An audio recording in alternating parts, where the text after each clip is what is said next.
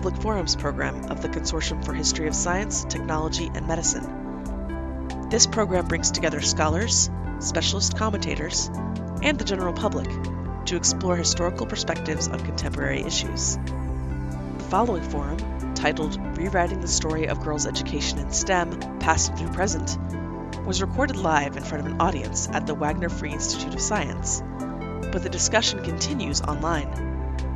We invite you to join us and add your voice to the conversation. Visit chstm.org/girlsinstem, where you may view video from the event, add comments or questions in the discussion forum, read additional expert commentary, and access relevant resources.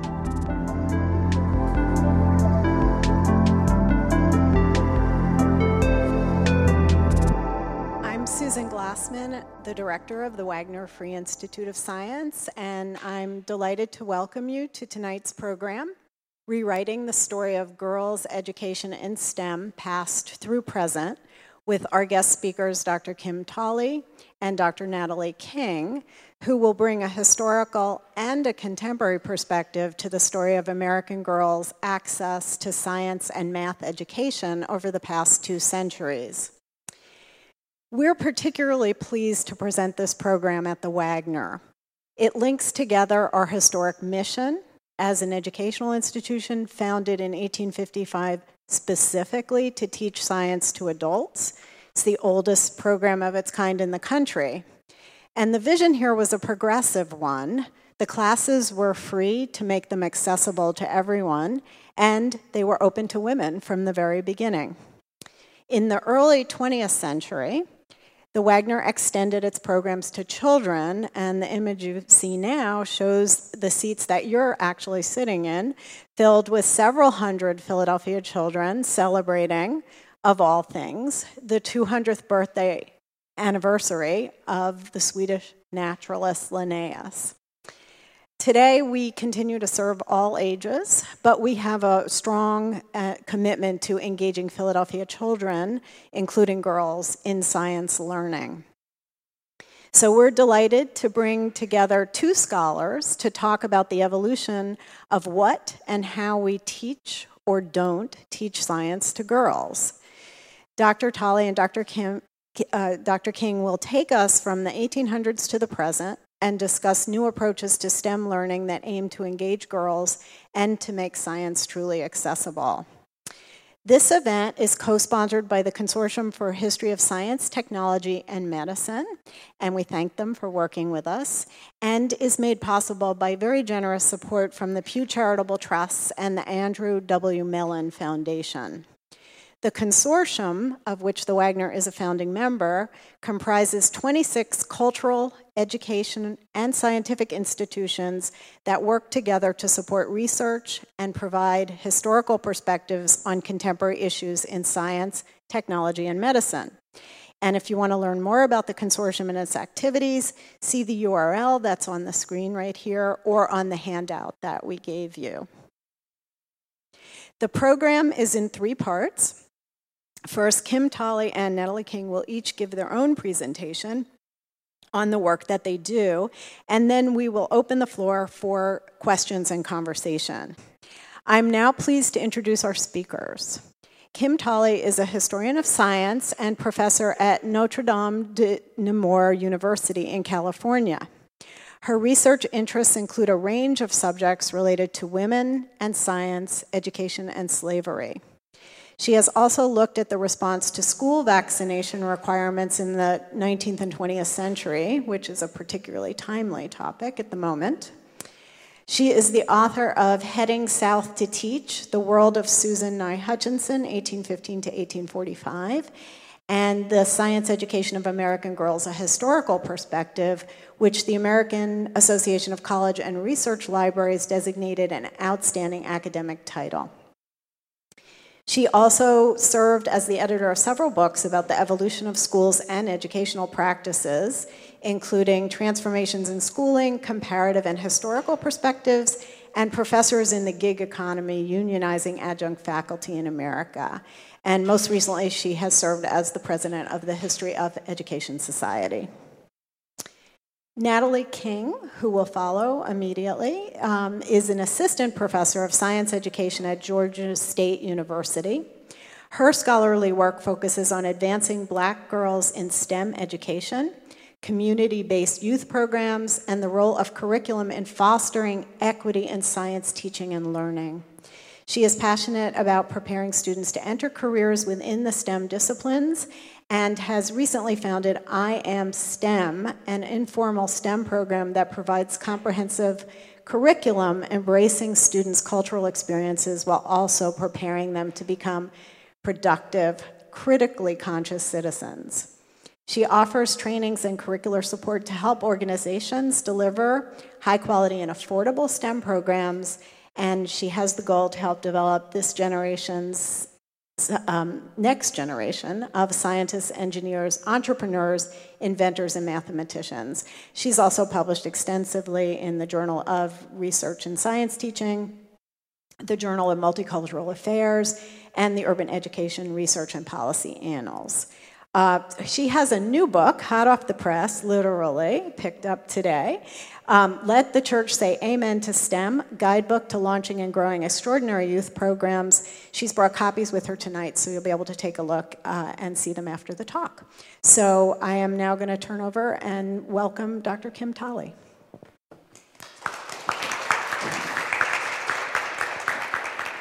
Thank you. Can everybody hear me? Good. Have girls always had relatively little interest in STEM? We know from research that girls sometimes develop a lack of confidence and a loss of self-esteem in these subjects in middle school, and that when they enter the high school, they continually lose interest and drop these courses or don't enroll in them at all. And until fairly recently, policymakers thought this state of affairs had always existed in the US. But historical research reveals a very different picture. The history of girls' STEM education over the last 200 years reveals periods of increased access and opportunity and sometimes periods of backlash and restructuring. Today's talk draws from my recent book and focuses on 3 topics: expanded access in the early national period, the effect of backlash and restructuring from the late 19th century up to 1960, and factors that historically have encouraged or hindered girls' participation in STEM. And some of those factors are still in play today, which I think is one thing that makes history really relevant.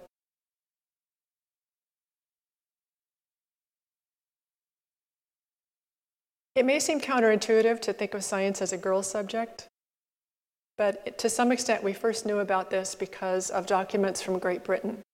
In 1864, the British government funded a study of the education of middle-class boys. They established a commission to investigate schools over a period of 4 years.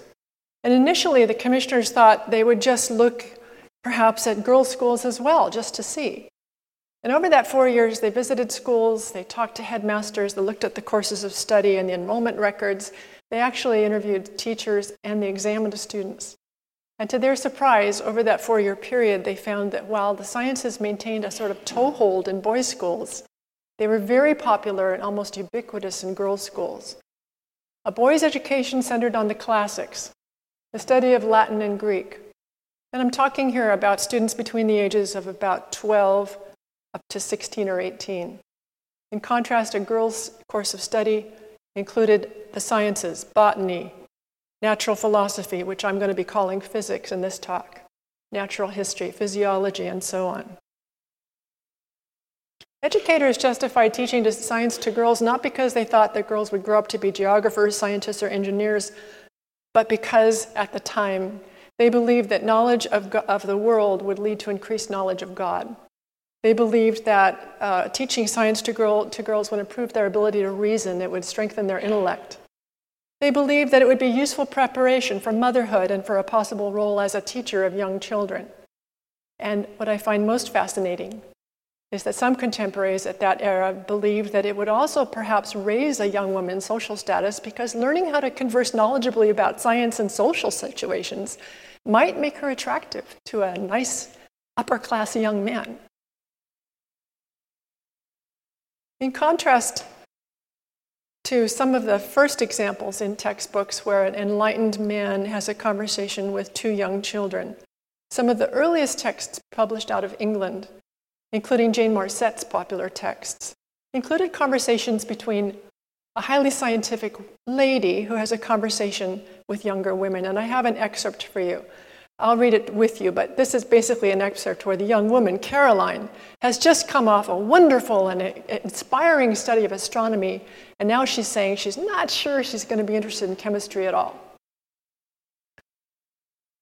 To confess the truth, Mrs. B, I am not disposed to form a very favorable idea of chemistry, nor do I expect to derive much entertainment from it. But Mrs. B retorts, I rather imagine that your want of taste for chemistry proceeds from the very limited idea you entertain of its object.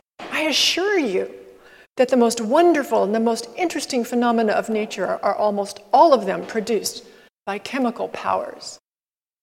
In these books, in these 19th century texts, some of which had illustrations showing young girls doing science experiments, like this example, which was written by an American, Elmira Hart Lincoln Phelps, basically conveyed to girls that it was perfectly appropriate to study science.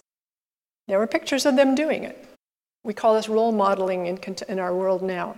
There was ample role modeling during this period. This girl is so young as she does an experiment with iodine that she has to stand on an ottoman to be able to reach the table. Not everyone could learn about science during this period, in the early national period. This was before the establishment of common or public schools that were open to all. The schools that were teaching science at this period charged tuition. And you can actually get a sense of this race and economic status of the people practicing science, the women and girls practicing science, just by looking at the illustrations. Take this one, for example, from another of Phelps' books in 1838. The mother and her daughter are doing an experiment in what looks like a dining or a sitting room. It's a fairly elaborate room. It has a carved mantel. Oops, I'm sorry. Let me go back. Oops. Did that disappear?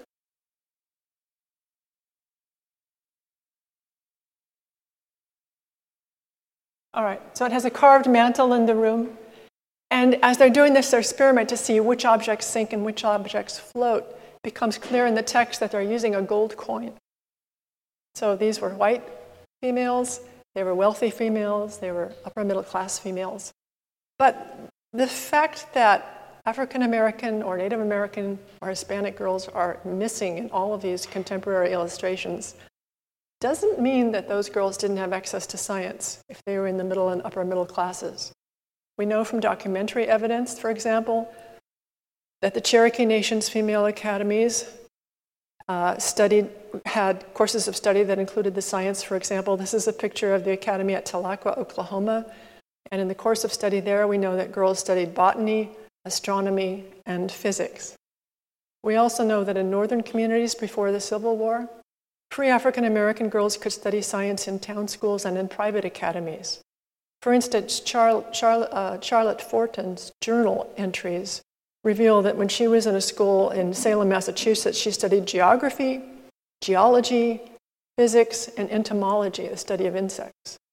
Rebecca Cole studied science when she was a student here in Philadelphia at the Institute for Colored Youth. And after she graduated from that school in 1863, she went on to attain a medical degree and became the second African American female doctor in the US. So we do know from anecdotal evidence that girls were studying science, a broader range of girls than we might think initially. I'll give you an example in the next two slides of what some of the evidence looks like. This, for example, is an example of a table drawn from the enrollment data for Genesee Wesleyan Seminary in New York. The students there are ranged in age from, again, about 12 to 16. And they had girls studying in one department and boys studying in another. But the school kept track of the enrollments of both sexes during this period. We can see that there are many more boys than there were girls.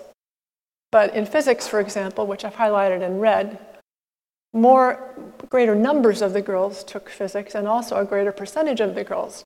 Nearly 60% of the girls are taking physics in comparison to 28% of the boys. And the same disparity in enrollment is seen across all of those subjects. Here's another example from a published newspaper advertisement in a North Carolina school. Many schools, to attract prospective students, advertised their courses of study so that parents could look and see what the school offered for a boy or a girl and then make a decision. Is this a place where I want to enroll my child?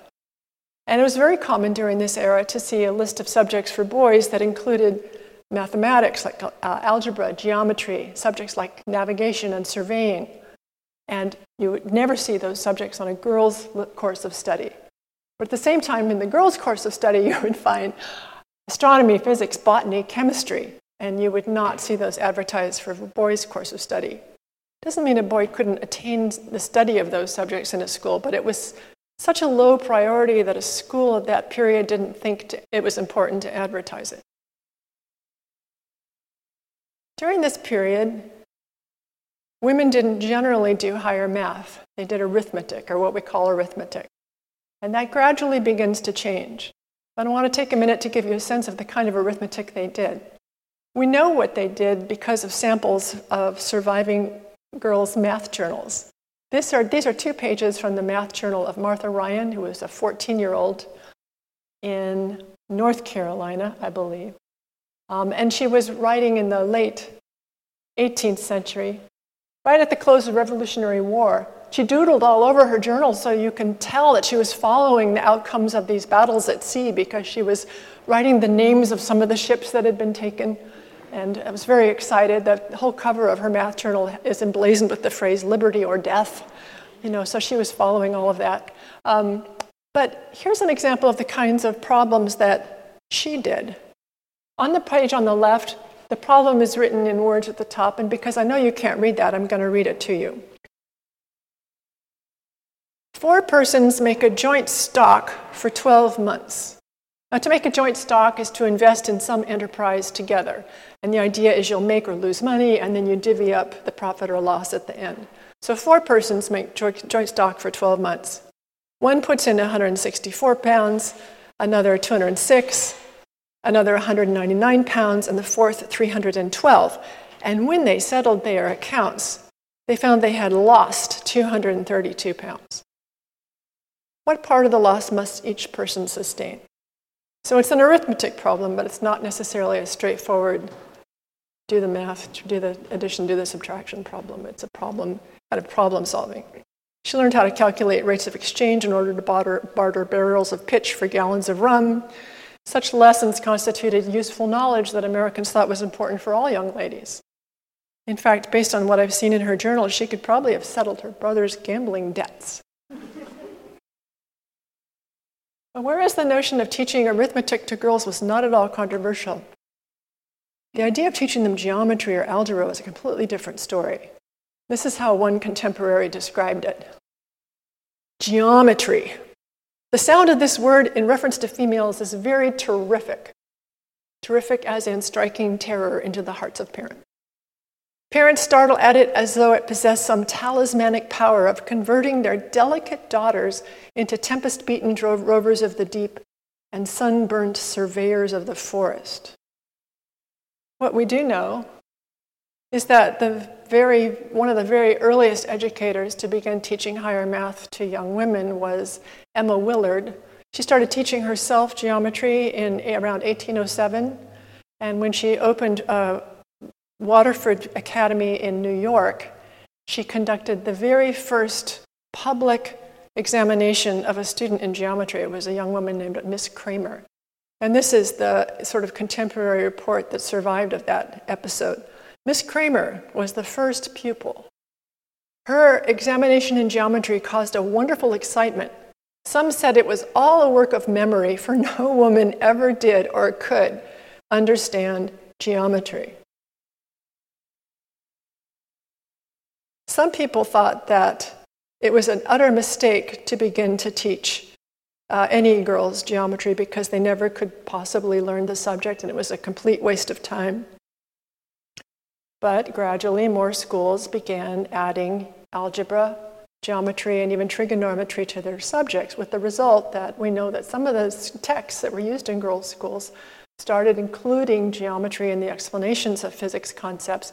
This is a text by Alonzo Gray, who was an instructor in Brooklyn Female Academy. In the preface to this text, he explained that he had developed the book for the female students under his care there. And this is an algebraic explanation of Newton's law of gravitational force. Based on data from 162 schools during this period that Thomas Woody collected and published in 1929, that I broke into two separate kind of periods, you can see that for the early period, up to 1829, those are the purple bars, there's really very little algebra, geometry, or trigonometry appearing in girls' courses of study. But that changes quite dramatically after 1830, when you have more of these topics appearing. The first time that national statistics appear is not until the end of the 19th century, around 1890. By 1890, more boys were beginning to study science also in their school. More importantly, boys and girls who were attending coeducational public schools. And the national statistics that were collected by the government in that year show that at that time, the enrollments of boys and girls in all of these subjects were equal. Another thing that's interesting about this is that during this period, boys and girls were not attending sex-segregated physics. They were not attending sex-segregated algebra. They were sitting side by side in the same classes, and they were using the same texts. So at that point, these subjects were subjects for everybody.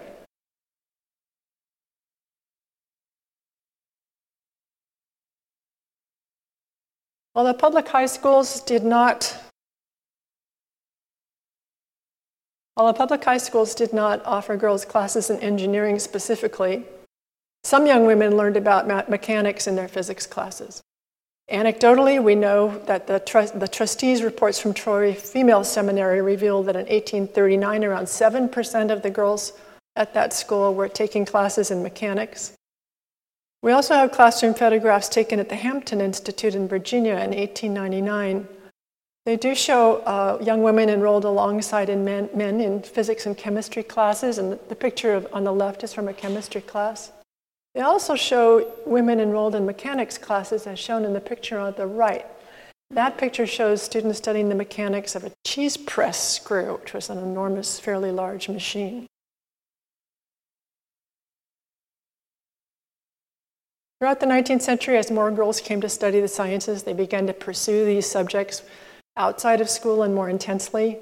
By the 1820s, so many women had started to take an interest in botany that the botanist Amos Eaton said that he thought more than half the botanists in New York were women, and he made that comment in the preface of his botany text. He said that people had been writing to him saying, "You should do a botany text for women." And his response to that was, "They don't need one." Large numbers of women began attending astronomy conferences and began working in astronomy as lab assistants initially. This is a picture taken in 1914 of the American Astronomical Society meeting. And of the 35 participants here, for example, 46% are women. After women's medical colleges began to open near mid-century, women also began to obtain medical degrees and practice as physicians. Some of these early pioneers came from middle-class families, able to afford the tuition, but some worked their way through. And one of the most inspiring examples is shown here. Eliza Ann Greer became the first African-American doctor in the state of Georgia. It took her 7 years to go through medical school because she put herself through the Women's Medical College of Pennsylvania, which was here in Philadelphia. She put herself through by studying for 1 year, then returning down south picking cotton as a sharecropper for 1 year, and then coming north with those funds to study more, and then going back. During this period, although there's less known about this, some women began to seek patents for their inventions. We know from data from the US Patent Office that by 1888, women inventors had been granted more than 2,000 patents. Anytime you go to a grocery store and get groceries in a paper bag that has a square bottom, you can think about Margaret E. Knight, who invented the machine to make those paper bags. That was essentially her invention. In April 1890, Charlotte Smith published a little journal called The Woman Inventor to highlight these achievements and advocate for women in technology. One of the most interesting findings I encountered was at Stanford and the University of Wisconsin and UC Berkeley and also the University of Michigan. I happened to be doing research at those 4 institutions, and I decided to look into the registers to see if women were getting BAs in the sciences or math. Here's an example of what I found from Stanford, and the pattern holds true for all those other 3 institutions during this period. From about 1897 to 1922, most of the students getting BA degrees in math were women at Stanford. And then that begins to drop after 1922, and we'll talk about some of the factors that contributed to that. But that pattern holds true at other institutions as well. Throughout the 19th century, girls increasingly studied science and mathematics in public and private schools, but this trend reversed in the early 20th century. National stats show that from 1900 to 1960, girls' enrollments in these subjects fell sharply at slightly different times. I pointed out that the math BAs at Stanford start falling somewhere between 1910 and 1922. Girls' enrollments in high school math starts to fall in that same period. Girls' enrollments in physics starts to fall in 1890 and disappears from over 20% to around 1 or 2%. That's close to 2%. I think it's 1.8%. The enrollments in math fall precipitously during that period too. So why did that happen? Well, the backlash had been simmering for decades. All during this period I've been talking about, where science becomes a girl subject. There were always critics. And 19th century school books had always reinforced gender stereotyping to some degree. And here's just an example of that. This is an 1827 science text that shows 2 students engaged in geography study outdoors. The young boy is working with a compass, doing his geography work. The young girl is drawing a plant. Use of a compass would be useful to a young man who might want to find work as a surveyor or as a navigator. But it was basically unheard of during this period for a young woman to find work as a surveyor or a navigator. And some critics, such as the writer of Bedford Female Academy's advertisement in 1837, spelled it out in case people hadn't really been thinking this through. Women are not destined to be navigators, nor opticians, nor almanac makers, nor practical mechanics, nor miners, nor engineers, nor doctors of medicine. They should understand much more of cookery than of chemistry.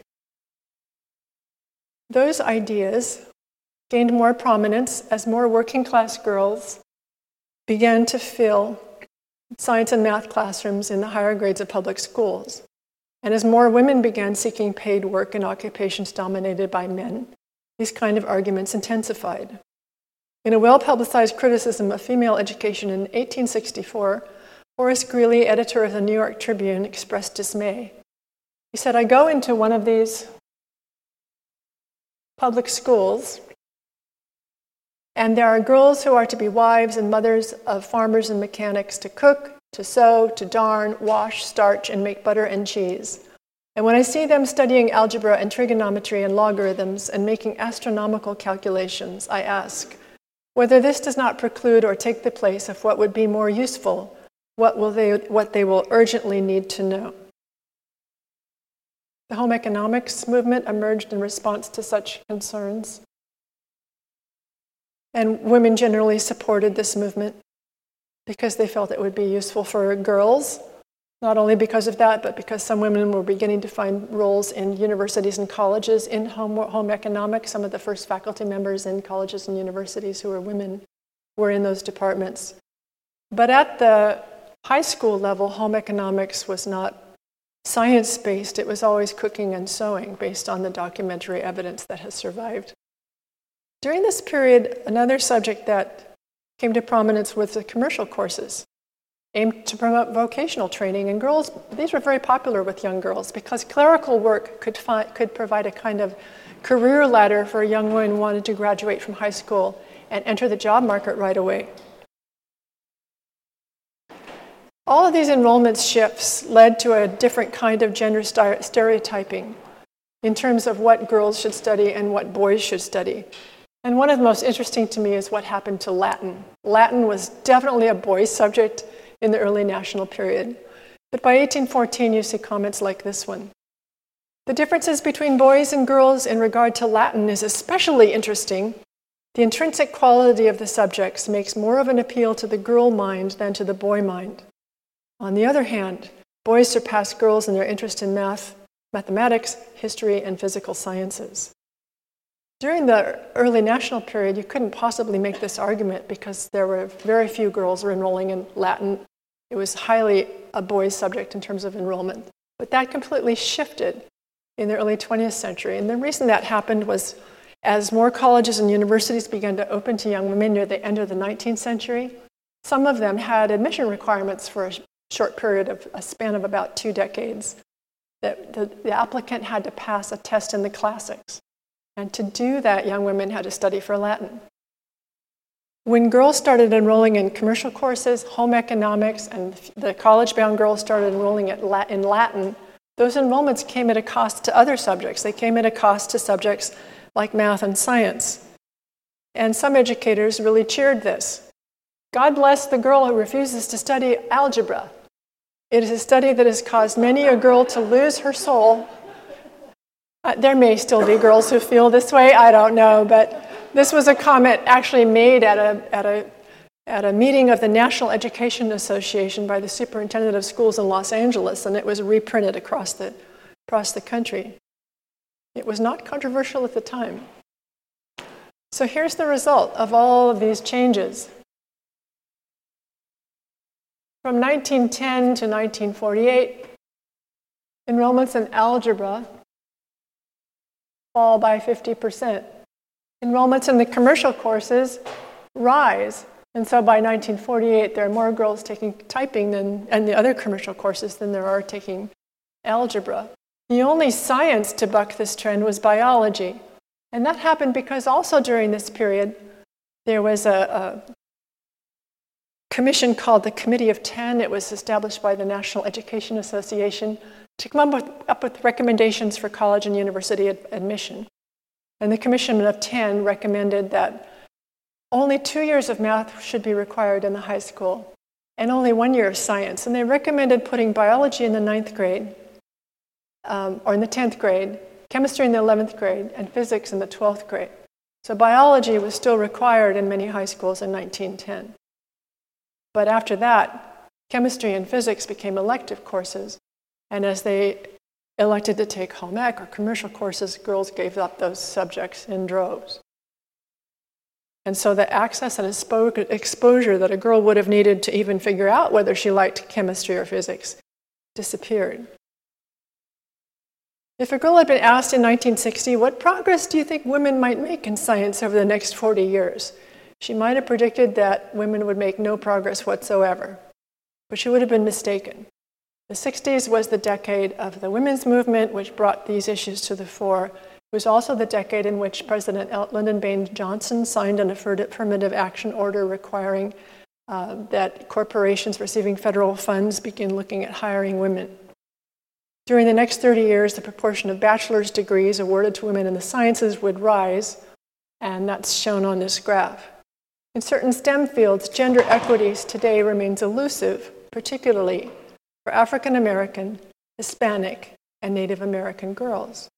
But the current picture is not what it was a half century ago. What conclusions can we draw from girls' experience in STEM during the last 200 years? A number of factors appear to have hindered or facilitated girls' participation. Several factors correlate with girls' declining participation, and they include a negative gender stereotyping of a subject, whatever it is, perceived lack of opportunities for meaningful participation or employment in a field, and finally, lack of access or exposure to STEM subjects in fields with barriers to entry. For example, the gender stereotyping of physics as a boys' subject in the early to mid-20th century, coupled with diminishing exposure to any physics courses in the high school, accompanied a period of declining enrollment in physics. There are also positive factors that correlate with girls' increasing exposure and participation in STEM subjects. One is positive role modeling and encouragement. Putting up a picture of Mae Jemison in a classroom could have the same effect on a young girl starting to think about physics or astrophysics for the first time as having a textbook that has a conversation between a woman and a girl and pictures of young girls doing science experiments. Opportunities for meaningful participation or employment are important.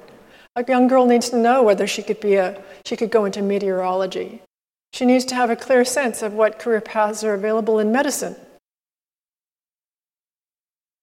She also needs to have institutional structures that allow girls access, exposure, and time to gain subject proficiency, especially in fields with barriers to entry. Across the country, girls have had more exposure to biology than any other science. And they've had more exposure to biology than any other science since 1910. In biology classes, therefore, girls have also encountered female science teachers who can serve as role models and mentors. These experiences can lead to what we call positive self-attribution, where a girl says, this fits who I am. I think I can do this. So it's probably not surprising that in the health science and the life science fields, young women have begun to overwhelmingly almost take over the number of bachelor degrees awarded in those sciences, and women are now predominating in medicine as well, which is a fairly high-paying profession. It's a good thing. It's a good thing now, especially since every family needs to have 2 earners in the family to get by, I think. Today, the movement to encourage girls in STEM aims to broaden every girl's access to STEM subjects. What we know from history is that almost any subject can become widely viewed as a natural fit for girls. This has happened in the past for physics, with chemistry, and with natural history. There's good reason to believe that with increased encouragement, access, role modeling, and meaningful employment opportunities, all young women can achieve equal access and opportunity in STEM. And Dr. King is going to tell you all about how that will work. Thank you.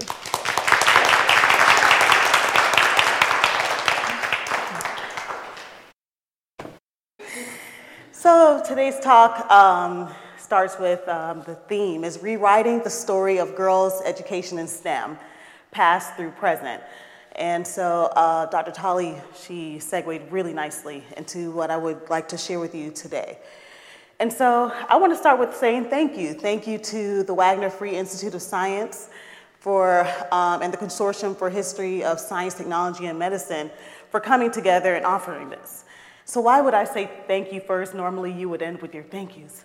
But I wanted to point out some of their mission and the vision that they have as organizations and consortiums. So with the consortium, they want to explore how to meet the challenges of a complex world in technical and humanistic terms.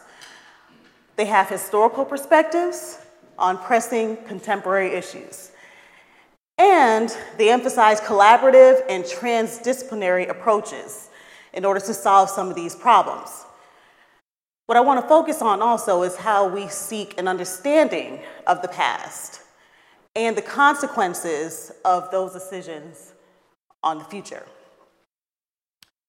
With the Wagner Free Institute of Science, I want to focus on place. So if you're looking around of where we are, where we're seated, this is a 19th century lecture hall. It's been a space for innovative public science education for over 150 years, which is great. On their website, they also talk about the mission of William Wagner, founded this institute, and it's not a reflection of the past, but the past itself. But in that, he emphasized education. Here's where we have one of the earliest free adult science education programs in the US. What we want to also talk about is access. So yes, for adults, but also now with children, they offer free science programs and serve over 10,000 children annually. So why is that important? I want to talk about the purpose. Why are we emphasizing increased numbers of girls and women in STEM? Is it the purpose for good STEM education to support the capitalist agenda for workforce diversification, or is it something bigger? If you even think about STEM, the acronym comes really from the National Science Foundation. It's funding, it's federal funds. So why are we trying to push STEM education, and particularly for girls and women? So let's talk about a little background information. So we are looking at global competitiveness of the United States. And the United States is now, let's say, 5th, behind countries like Sweden and Singapore and Finland in engaging more populations in STEM. So we're losing our global competitiveness. But what Dr. Tolley also talked about is girls of color, girls altogether, but particularly girls of color, are losing interest in science by the time they get to middle school. So we're talking about college. College is already gone. We have to figure out how to get to these children much earlier in elementary school, because by the time they get to middle school, the interest is already lost. And we're looking at girls, particularly girls who might live in economically challenged communities. They have less access to advanced math and science courses as well as STEM programs. And so by the time they get to college, they are already behind their counterparts. It should come as no surprise why we're seeing the numbers that we're seeing. That we're seeing women, especially women of color, are underrepresented in the STEM fields. And so what we need to look at is the issue of access and equity. And what I'll emphasize today or this evening is how we can use informal programs. What can we do during out-of-school time in order to complement what the formal schools are doing? We cannot depend on the formal schools to do it all.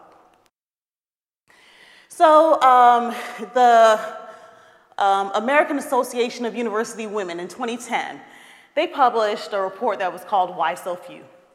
And it was talking about why do we have so few women in STEM, the STEM disciplines and STEM careers. So in it, it says, girls' achievements and interests in science and mathematics they're shaped by the environment. With that, what can we do? So if we put in the belief and potential for intellectual growth, maybe we'll be able to change some of these numbers, or maybe if we create more of a growth mindset environment, maybe some of these numbers will change. So does the stereotype that boys are better than girls in math and science, is it still in effect today? Is it still playing out? So it should come as no surprise that girls hold themselves to a much higher standard than guys.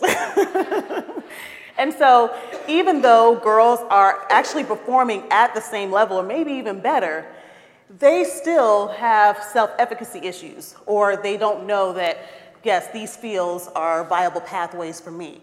And we have that coupled with negative stereotypes about girls' abilities in math, and it measurably lowers their test performance, as well as these cultural factors that we don't really talk too much about, have limited girls' interest in STEM and STEM careers.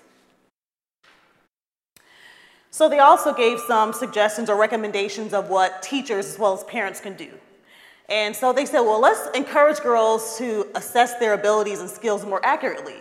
Because they're so hard on themselves, let's let them know that they're actually performing at the same level or even better than boys. We can hold more positive opinions of women, even in these masculine positions, like scientists or engineers, particularly the physical sciences or the hard sciences.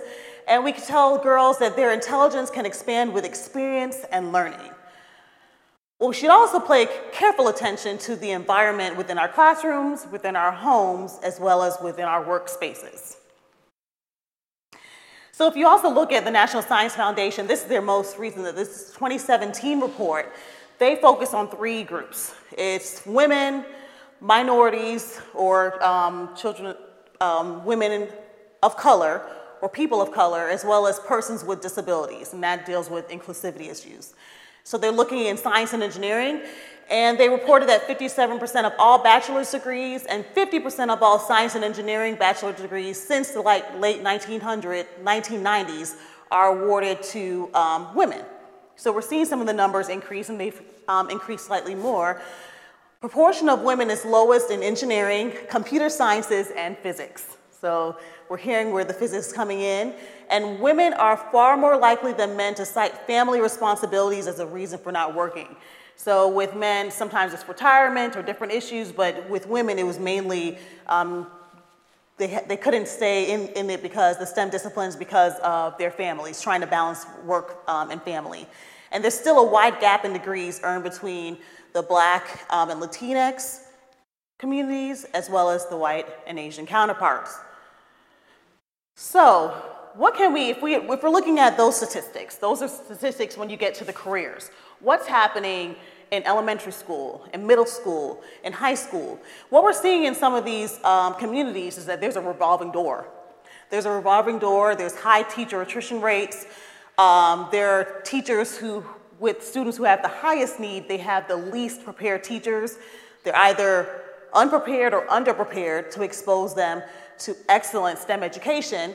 And so the science and math achievement issues, especially in urban schools, we're seeing it very early on. So the question would be, how can we rewrite this pervasive narrative of girls and women in STEM? What can we do? The first thing we need to bring to light is the importance of naming. And naming starts with just naming ourselves, as well as naming others in which identifications intersect with those issues of power and privilege and social justice. So who are we and how do we fit into the equation? What is our positionality?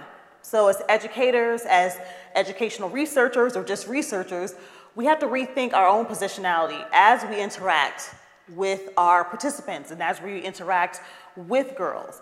We're seeing a lot of the reports where we're not necessarily delving deeply into what is actually happening within these spaces.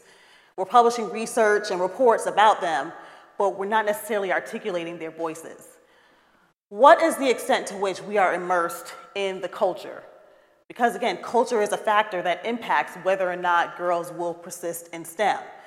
And we also see that it's not enough just to be a member of that group, because generations and cultures change over time, so you have to be able to immerse yourself with what's happening within that age and time. We also have to explore what is the true impact of our work. So is our work only relevant in the academy, or does it have use in the community? What are we doing on the ground? Are we perpetuating the problem? What spaces are we creating? And are we actually creating a difference in the spaces in which we're working? I also argue that we should probably consider new theoretical frameworks. So we need to kind of explore the intersectionality of identities.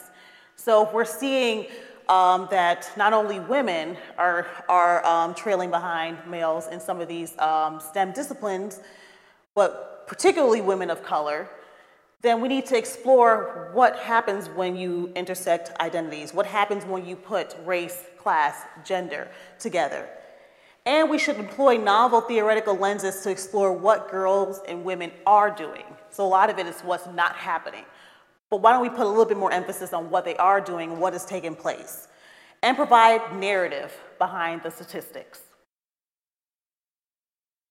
So Tara Yosa, she talks about the community cultural wealth model. And with this, even in communities that are deemed high poverty, you might deem them dysfunctional or what have you, but there's a lot of wealth that exists. And so just to talk about each one just a tad bit, she talks about aspirational capital. So your ability to maintain your hopes and dreams even in the midst of real and or perceived barriers. The linguistic capital, looking at the intellectual and social skills attained through communication in more than one language or style, as well as the familial capital, cultural knowledge nurtured through your kin, your family, that sense of community, that rich history that you bring, as well as social capital. Who are you connected to? What is the networks of people that you have around you and the resources? How are you able to navigate through social institutions? as well as resistant capital. And it's the knowledge and skills fostered through that oppositional behavior that challenges those inequalities as well as inequities. There was a report that was just published, and it was talking about the unhidden figures. It was actually like a review, a synthesis of literature. And they started talking about how we actually need to employ intersectionality as a theoretical and methodological framework to examine why and how students who are marginalized in STEM fields have distinctive experiences. Again, they're talking about some of the same things, looking at social identities, looking at psychological processes as well as educational outcomes. What are the outcomes, especially when they go across identities? So it looked across 60 research studies, and it revealed that the following are key themes, and they focus particularly on Black women and girls in STEM. Looking at identity, looking at STEM interests, their confidence levels, their ability to persist, achievement levels, their own perceptions about their self-efficacy and attributions, as well as socializers and support systems that they have in place in order for them to remain in the STEM field. I also published a conceptual framework as well, because again, we have to start looking not just at women, but what's happening in girls. And a lot of times, a lot of the research is focusing on formal schools, but there's so much that takes place outside of schools that we don't take the time to actually acknowledge. And so if you look at Black girls in formal schools, there's some things that's happening. I'm looking at perceived identity as well as their learning context. So in learning context, you're looking what's happening in like the informal spaces, even in your research study, what we call counter spaces. What is taking place outside in these spaces that they create for themselves, these safe spaces against microaggressions or stereotyping or different things like that, as well as issues of race, gender, and class. How does it all play a role? So all of that comes together to give more of a holistic picture of multidimensional identities. So all this sounds great, right? But we always have to leave with like how. How does this work? What can we do? So how do we create more equitable learning experiences for girls and for women? Well, the first thing is that we have to get in the game. Everyone has a role to play. You cannot be a bystander. There are institutions that can come together. There are disciplines that need to work together. It's very complex, as well as we have to work across generations. Looking across historical contexts as well, how can we fix issues that have been pervasive over time and over history? And what can we do to work within our own spheres of influence in order to enact change? So if we're looking at informal science education, it's very broad. When you think of it, you might think of anything that happens during out-of-school time. So this can be school field trips, it can be museums, the role of media, the role of your family and home, as well as the community. And what I want to put a little bit more emphasis on is the community. So if you look at informal science education, it's published in 2009, Feder and colleagues, they published 6 strands of informal science education, and they're pretty simple. The first one is that you want kids to be excited about learning. A lot of times in school, we focus so much on testing and assessments that we literally swipe creativity and excitement and everything out of our kids. It's not a fun place anymore. And so what can we do to bring that excitement back and that natural inclination to be curious? Strand 2 is come to generate, understand, and remember and use those concepts. So now we're talking about, instead of just the scientific method, we're talking about science and engineering practices. How do they develop behaviors of scientists as well as engineers? And then the strand 3 is that we want them to begin to observe and make sense of the world around them. So they're no longer taking things at face value. When they go outside, they're asking questions. They're interacting with nature and their environment. And we want them to reflect on science as a way of knowing. So these are the processes, the concepts, as well as institutions of science, so that they're now learning about natural phenomena. The other thing is that we want them to actually start using the language of science, using the tools of science. But my favorite is now that we want them to begin thinking of themselves as scientists. When this happens, this deals with identity. And if they start seeing themselves as scientists, they begin identifying as scientists, then we'll start seeing a shift in how many persist, because this becomes who they are and a way of thinking. So how do you get in the game? What did this come about? We have long divide between the church and the state. And we cannot depend again on the schools to do everything. And so now what can we do even as churches or faith-based institutions to begin helping to solve these type of problems? A lot of kids are going to church 2 and maybe even 3 times a week. So children's church or their vacation Bible schools, what are they learning? Is there a space where they can learn, again, some of these scientific practices? Is there a space where we can start mending the two again? Historically, faith-based institutions provided some fundamentals for reading as well as arithmetic. They were a place for intellectual thought. And so how can we bring that reemerge again, allow that to reemerge again? And as Dr. Tolley, she talked about and referred to about role models, additional role models, looking at representation. Representation matters in terms of mentorship, in terms of just having someone that you can project yourself into that image. And so this is a book that was recently published as well by Stephanie Espy, she's a chemical engineer, and this is called The STEM Gems. And she puts 44 careers and 44 women who are currently in those STEM careers. And then she also has virtual book clubs and different things like that where they can engage with these scientists or with these mathematicians. And so this has become a great resource to help with representation. This was drawn by a science instructional coach. Her name is Laura Pena, and she terms her a STEMinist. And with this, it's a representation of youth agency and civic engagement. I'll talk about some of these pictures. You see a honeybee up there. You might see a quail, a sewing machine. He'll play, and I'll tell you a little bit about it. But it's time for us to also allow spaces to enact that liberatory pedagogy, a little bit more freedom in our curriculum that embraces students' cultural resources. So we use culture as the center. We put it at the center in order to build our education instead of having curriculum that's already developed and culture is an afterthought. So what does this look like? First thing is that we have to reconceptualize. It comes with a reconceptualization with us humanizing science education. If you talk to a teacher and you ask the teacher, what do you teach? And they'll give you a subject, right? And now we want to get to where we're actually humanizing. I teach children this. I teach children science. Debunk that capitalistic agenda for workforce diversification. We will solve that issue if we provide more meaningful experiences for children, especially girls, particularly girls of color. And so if we want to promote access and equity in science, we have to start focusing on the person, the human. So now we can also think about STEM for social justice. And so we're allowing them to engage in advocacy issues.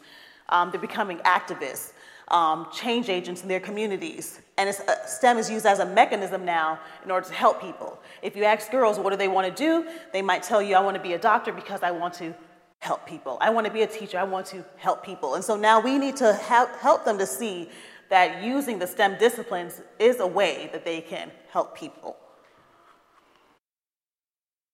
So this is a school that I do some work with now in Atlanta, Coretta Scott King Young Women's Leadership Academy. And it's an all-girls, a single-gender school. It's about 400 students, 6th through 12th grade, 100% African-American or Latina. And the interesting thing about this school is that it's located in a food desert, okay? So the nearest Publix or Kroger or, grocery store is 6 miles away. And so now they have to figure out, what do we do about this issue? How can we ensure that we can get access to fresh produce and vegetables? And so you can see us out here working, and they have an edible garden. And in the edible garden, they're able to plant vegetables and herbs. And not only are the students in charge of it, but it's open to the community. Anyone can come in And as things, they can never keep anything there, because as they're ready, parents and community members are coming in and they're harvesting, which is great. And so now they're making their own. They're solving complex issues. They're making their own solutions to community problems. And so they're using STEM, but then it's in a way that is much more meaningful, not just to them, but they're seeing themselves as helping the community. So they also have quails. They have the quail there, and this is one of the students, Daisha, and she's in 6th grade, and this is her voice. I am a quail guardian. Quail guardians feed and take care of the quail. We even clean the poop trays. I honestly like quail, and it's a really nice thing to be able to take care of them. We raise quail and learn to be responsible for other living things. The quail are a part of our garden. We put the cracked eggs in the compost bin and put their poop in the bin too. It is good for the garden. Our school is in a food desert, so it's nice to be able to grow things to give away. We also get to build things. We build a quail hospital with wire and scrap and recycled wood. Anytime a quail is hurt, they can be separated to recover. And so this is them actually sharing some meaningful things that that's taking place even during school time. Before school, she'll come in, and there's a group of them that come in and they feed the quail, they clean them. They have someone who checks the eggs to make sure that it's grade A, and if it's not, then they can use it for other things, such as in their compost or what have you. Or they can sell the eggs that are grade A, and that's how they're able to sustain their initiatives. Another one is the Honeybee Learning Center, which they have done now in partnership with the Metro Atlanta Beekeepers Association and the Bee Cause Project. And so now they're understanding the importance of bees. These are students.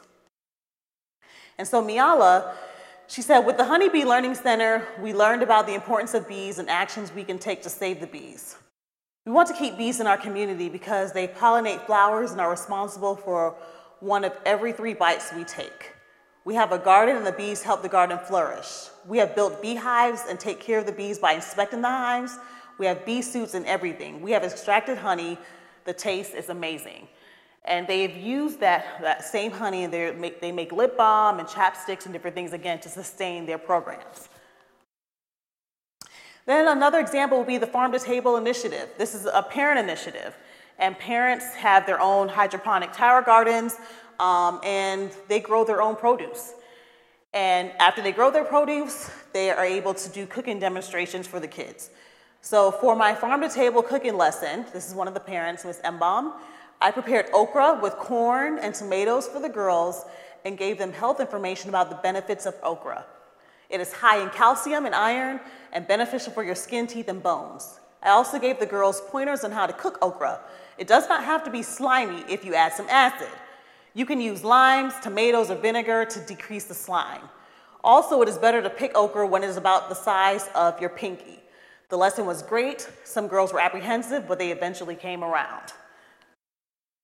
It was early in the morning and they were eating vegetables. I really like the garden, especially with the area we are in where the girls don't have access to the vegetables. I'm starting to see more girls gain an interest in gardening, and I see more involvement over time from parents and students. I love the program. Overall, I really love it because gardening is something we need to revisit in the African American community. This is a way to help alleviate health problems and behavioral issues when it comes to eating and emotional well-being. It is therapeutic to watch and to help things grow. So if you even listen to what she's saying, the science is coming out even of a parent in meaningful ways to get parents involved. So parent involvement might even look a little different. And also partnerships with other community organizations. This is like a Metro Atlanta urban farm, and I have some of my Georgia State students out there, and I made them learn from the community and master gardeners before we ended up going and assisting the school. And so again, it's now working across intergenerational partnerships, interdisciplinary, as well as across institutions. This is an example from I Am STEM camps, which I've run for camps for about the past 8 years. And so an example of a thematic unit could be looking at recycling and composting. And so I mentioned some of the strands to you where they're able to experience excitement, where they're able to use some of the scientific knowledge, language and tools. And so an activity can be visiting a local transfer facility, okay? With that, a learning goal could be learning about the recycling program in their community and discuss the advantages of recycling locally and also some of the global impacts of their actions. So they're using some of those science and engineering practices in doing so, but they're able to also learn about the communities. One thing that was very impactful with this is that not only did they see the transfer facility where recycling was happening, but also the sanitation facilities. And we also talked about where their utility companies, where that was located. And with that, they were able to see that everything was in their community, particularly where the dump is. And so we had to talk about that. We talked about property values, the impact of property values. How does property values translate into funding for schools? And so you can have some more of those critical conversations with them, and then they can find out how they can be a part. So she's actually planning a public service announcement. So we have to develop these counter spaces, develop these spaces that are safe for them to be themselves and for them to find meaningful ways in order to engage in STEM. So there has to be some kind of alignment between the girls' lived experiences in their homes and communities and the cultural norms of the school.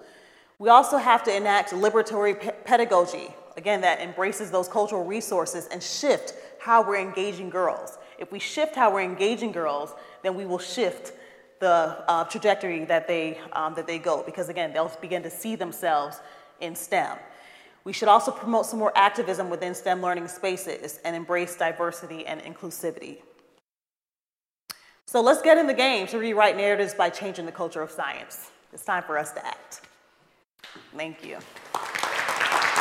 Thank you both. I have a huge number of questions, but I'm going to let everyone go first. Questions?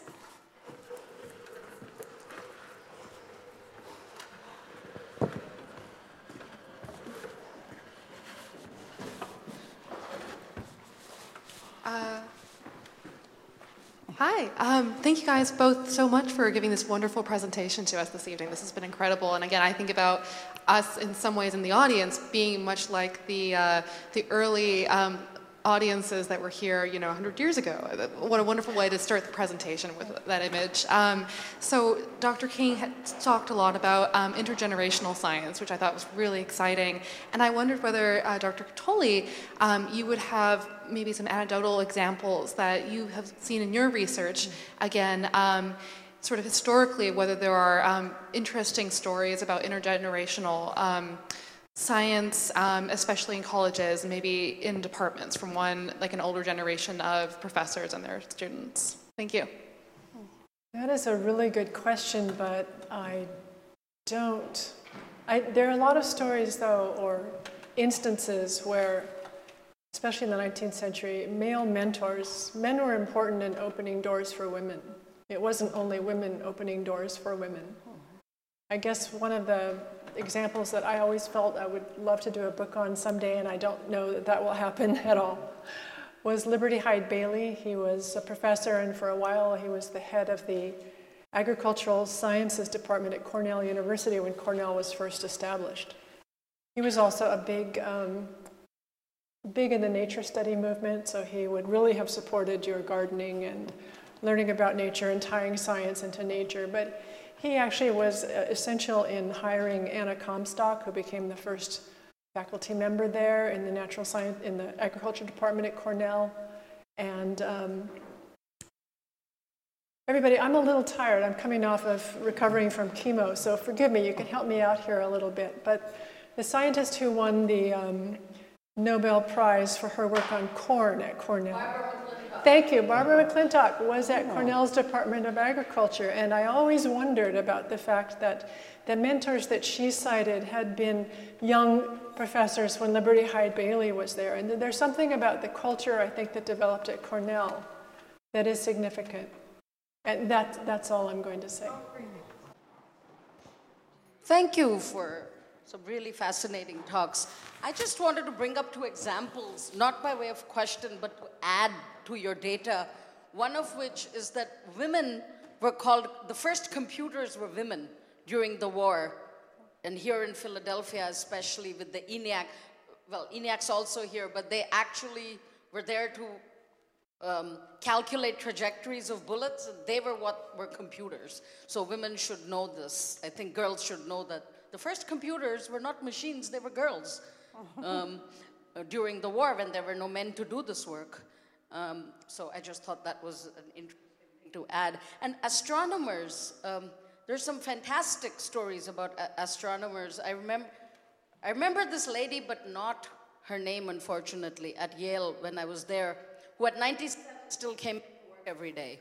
And one of the first astronomers who had gone up to see the passing of Venus, which happened a few years ago. You know, it happens every 100 and whatever years. Mm-hmm. And she was separated by just one generation. Her father, because she was already, you know, in her 90s by the time she was able to see it, she was separated by one generation from the previous passing of Venus in the late 19th century. So this was always a very cool thing to tell kids, I think. Yes. That, Hello. And I also would like to say thank you for your beautiful program that you just gave. But I would like to know, what could I get my daughter involved with now at her age that would help grow her STEM passion? Do you want to start? She's 6 years old. She's in the first grade. Yeah, so that's a great question. Because this is focused particularly on girls, I try to stay on there, but for programming. So a lot of the work that I'm starting to do is helping local organizations develop their own STEM programs, because again, they need to be context specific. And so I Am STEM Camp, we started it, and mainly my interest has always been in the middle grades, like between 4th through 8th grade, because that's when, again, you start losing that interest. But then I started seeing that the earlier that we get them involved, the better off. So now it goes from pre-K all the way up through 12th grade. And with the 4-year-olds, not only do we do a little bit of just, you know, the normal ABC, penmanship, but then they're also building, they're creating, they're designing, they're asking questions, they're breaking things. And so we're getting them into what does tinkering look like? What does it feel like? And training community organizations as well as local schools as well as churches, so that anyone can do that. Parents can do that. If you're homeschooling your kids, you're able to do some of this stuff, bring it to your house. Not looking for, you know, chemicals. You don't need chemicals for everything. How can you use things from the dollar store or from, you know, household products in order to engage them with science, or even just your local community, going outside, finding, you know, creeks, finding anything, and then building a project off of that. And so thinking about science a little bit differently so that it's more accessible. Something that, you know, kind of, it gets underneath my skin a little bit is when I see that these STEM programs are so expensive. They're so expensive, and really for no reason. They're just so expensive, and it's a money-making thing. But it doesn't have to be that way. And if you don't have $300 to send, you know, your kids to STEM camp for a week, how can you create your own? And that's what I'm going to, is like, how can we do this by ourselves? How can we work within our own community in order to promote STEM education? Because science is everywhere. If I could jump in, just because I grew up in a household of scientists, and my kids ended up going into science. At least my daughter became a physicist. So when she was 6, I just let her play the way my dad helped my sister and I play.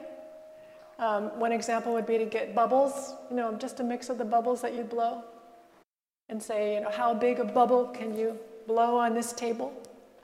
And then see if she could measure it in peanuts going across, or Cheerios, or toothpicks. Have her and a friend and measure the diameter of bubbles and start talking about, let's measure the width or diameter of these bubbles. Find a snail in the backyard and tie a string between 2 sticks and see if a snail can walk a tightrope.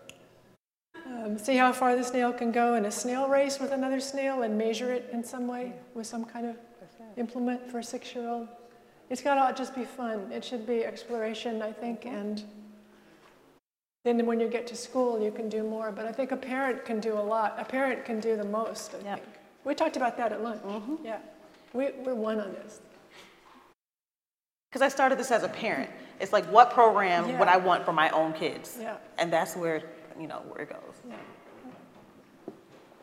Thank you both so much for your talks. I think everyone is, I hope, as fascinated as I am in any case.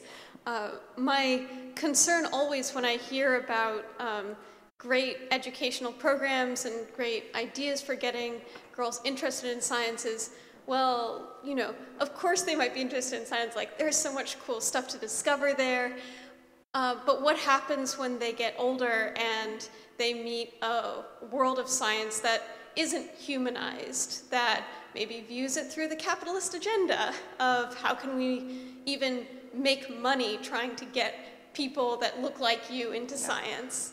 And so, I mean, it feels almost like a bucket of cold water in some sense, but then I would like to hear your views on how even if we have all of these great things at 6 years of age or 10 years of age when we're still young, how can we also change the culture of science so that you don't have to have that bucket of cold water once you grow up? Well, I live in Silicon Valley, so the answer from where I live would be, tell a girl she can start her own company. And girls can start their own companies. They're doing it. She can go into whatever field she wants, and if she wants to, develop a better water purifier, that would be great. If she wants to develop a better water storage system, that would be wonderful. If she wants to work on the problem of encouraging grass-fed ranching, grass ranching, so that we can cut down on the carbon in the atmosphere, there's so much in science that makes the world better. If you want to change science, you need to be one of the changers of science, and whether a girl wants to do that or not, whether a girl who starts playing with bubbles goes into science or not, that's not the important thing. I think the important thing is to encourage every girl to just pursue her interests, reach her potential, and do something meaningful in the world. I think what you're asking is what happens when, they're prepared, but they meet that hostile environment where they don't belong, maybe. And that's tough. I don't think that we can change that, immediately. It's not going to. But if we start having these types of conversations and we start doing things. So what happens is that we have other people who are perpetuating the same culture, even women who are perpetuating the same culture. Like, this was what happened to me, and so I'm going to project that onto you. And so we have to figure out, how do we change it? How do we change that culture so that it is more inviting? And again, I think that does happen with you finding a lot more meaning in what you're doing and in the work that you're doing and how you're engaging in science. I think that will help you to begin changing the culture, because now you're not doing it for a paycheck. When you went in there, you went in for a purpose. And even with some of this hostility around you, you're still going to fulfill your purpose. It's not going to kind of get you off track. And you can be a beacon of light that starts to change what's happening in the sciences. So I feel hopeful. I feel maybe a little too optimistic, but I do think that it can begin to change once we start having the right conversations. You were mentioning the aspects of biology, and nowadays you're talking about gardens, but you didn't mention anything about the other half, working with animals. And I know most girls go through a point of wanting to be a vet, and of course they're in love with horses up to about age 12 or so. So I'm wondering if that can be more integrated into the school curriculum, working with feral cats, dogs that need training, horses if there are any around, just getting them engaged. And so many women do become vets, or at least vet techs, and that is the scientific mindset right there. It's a good way to encourage that. As much as we've been doing so far hasn't, I guess, again, that's all contextual, because if you're in a place where you have access to horses and different things like that, then it makes it a little easier. What about the quail? Exactly, but we do have the quail, we have the chicken coop as well that I didn't talk about, and you have the honeybees. And so those are the ways that they're engaging in animals and taking care learning how to take care of other living things. And so, and they love it. They take great pride in it. And I wish, when we have local things, I had to travel for this, but when we have local presentations, I bring them in and they talk about it. They bring their quail. Each quail has a name, and they adopt the quail. Some of them they keep at the schoolhouse, and some of them they adopt, they take them home. They teach their brothers and sisters how to take care of them. I mean, it really is, it's powerful. And the quail have their own personalities, they have everything, so they love it, and we want them to continue taking pride in it. And we have a few who are interested in becoming vets. And so we want to continue keeping that. And the principal at first, she was kind of hesitant to bring live animals on her campus. But afterwards, when she sees the impact on it, she's just telling us to keep them coming. And not all science is learned in schools. The Girl Scouts has a wonderful merit badge on caring for animals. I think I was a scout leader when my kids were in elementary, so for 3 years. I think it took girls like 2 months to get through that badge. And some of them really felt the learning experience was more useful than what they got in their elementary school anyway. So there are places. Hi, and thank you both very much for the presentation. It was really sort of enlightening. I wanted to ask a question about sort of the relationship between STEM education for girls and arts and humanities education for girls. There's been a push from some segments of sort of the education community towards moving from STEM to STEAM. And I guess my question is, what do you think the advantages of integrating the arts into a STEM curriculum are or aren't? And sort of what is your position on STEM versus STEAM? And that's asked as a non-polemical question. I'm just genuinely curious.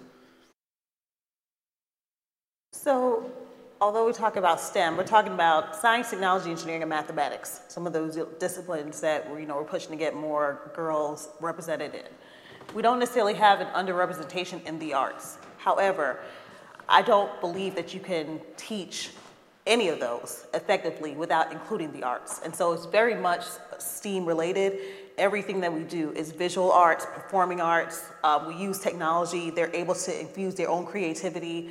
And this can be, even again, related to culture. Some of them may do public service announcements, some of them may do raps, some of them may do their own stop motion videos. I could show some of that, but I didn't want it to be a technical difficulty, and then we're trying to fumble through it. But we have opportunities for them to infuse the arts in everything that we do. We actually have a teacher in one of the programs that's happening in Florida, and she's into line dance, ballroom dancing, stepping.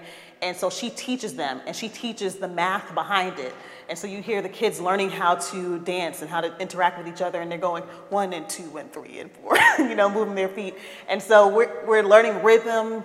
Life happens with a rhythm. Everything is in rhythms and seasons, and so we can have those conversations as well.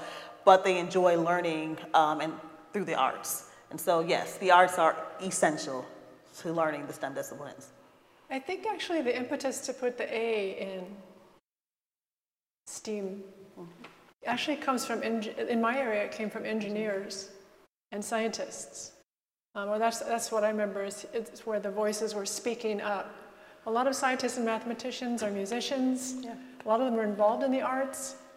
I'll just give an example of MIT for a minute, because their motto is mind and hand. And at MIT, that includes the arts. So when you apply to MIT, I learned this when my daughter applied. When you apply to MIT, you could submit a music portfolio. You can be a top athlete. You can have been a prize winner at the Olympiads, right? The science Olympiads.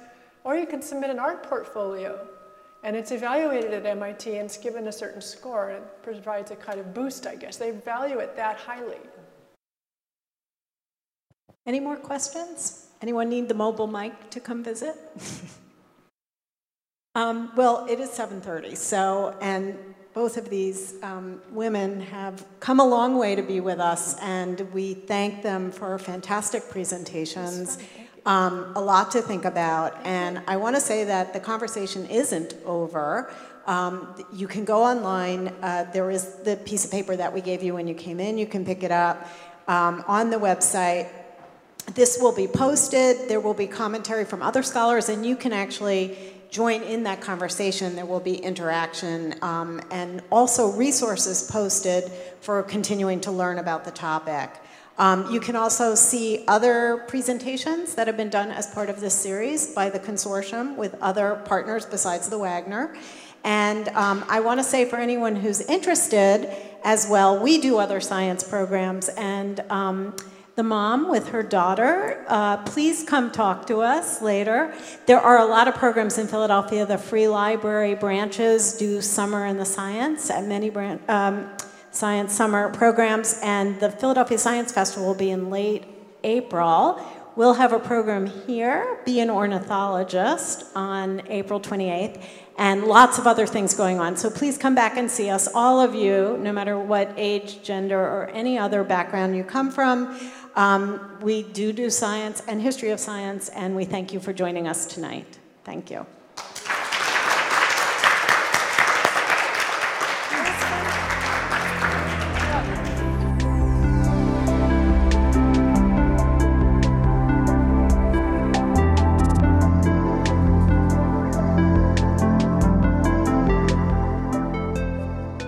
Thank you for listening, and please visit chstm.org/girlsinstem to continue the conversation.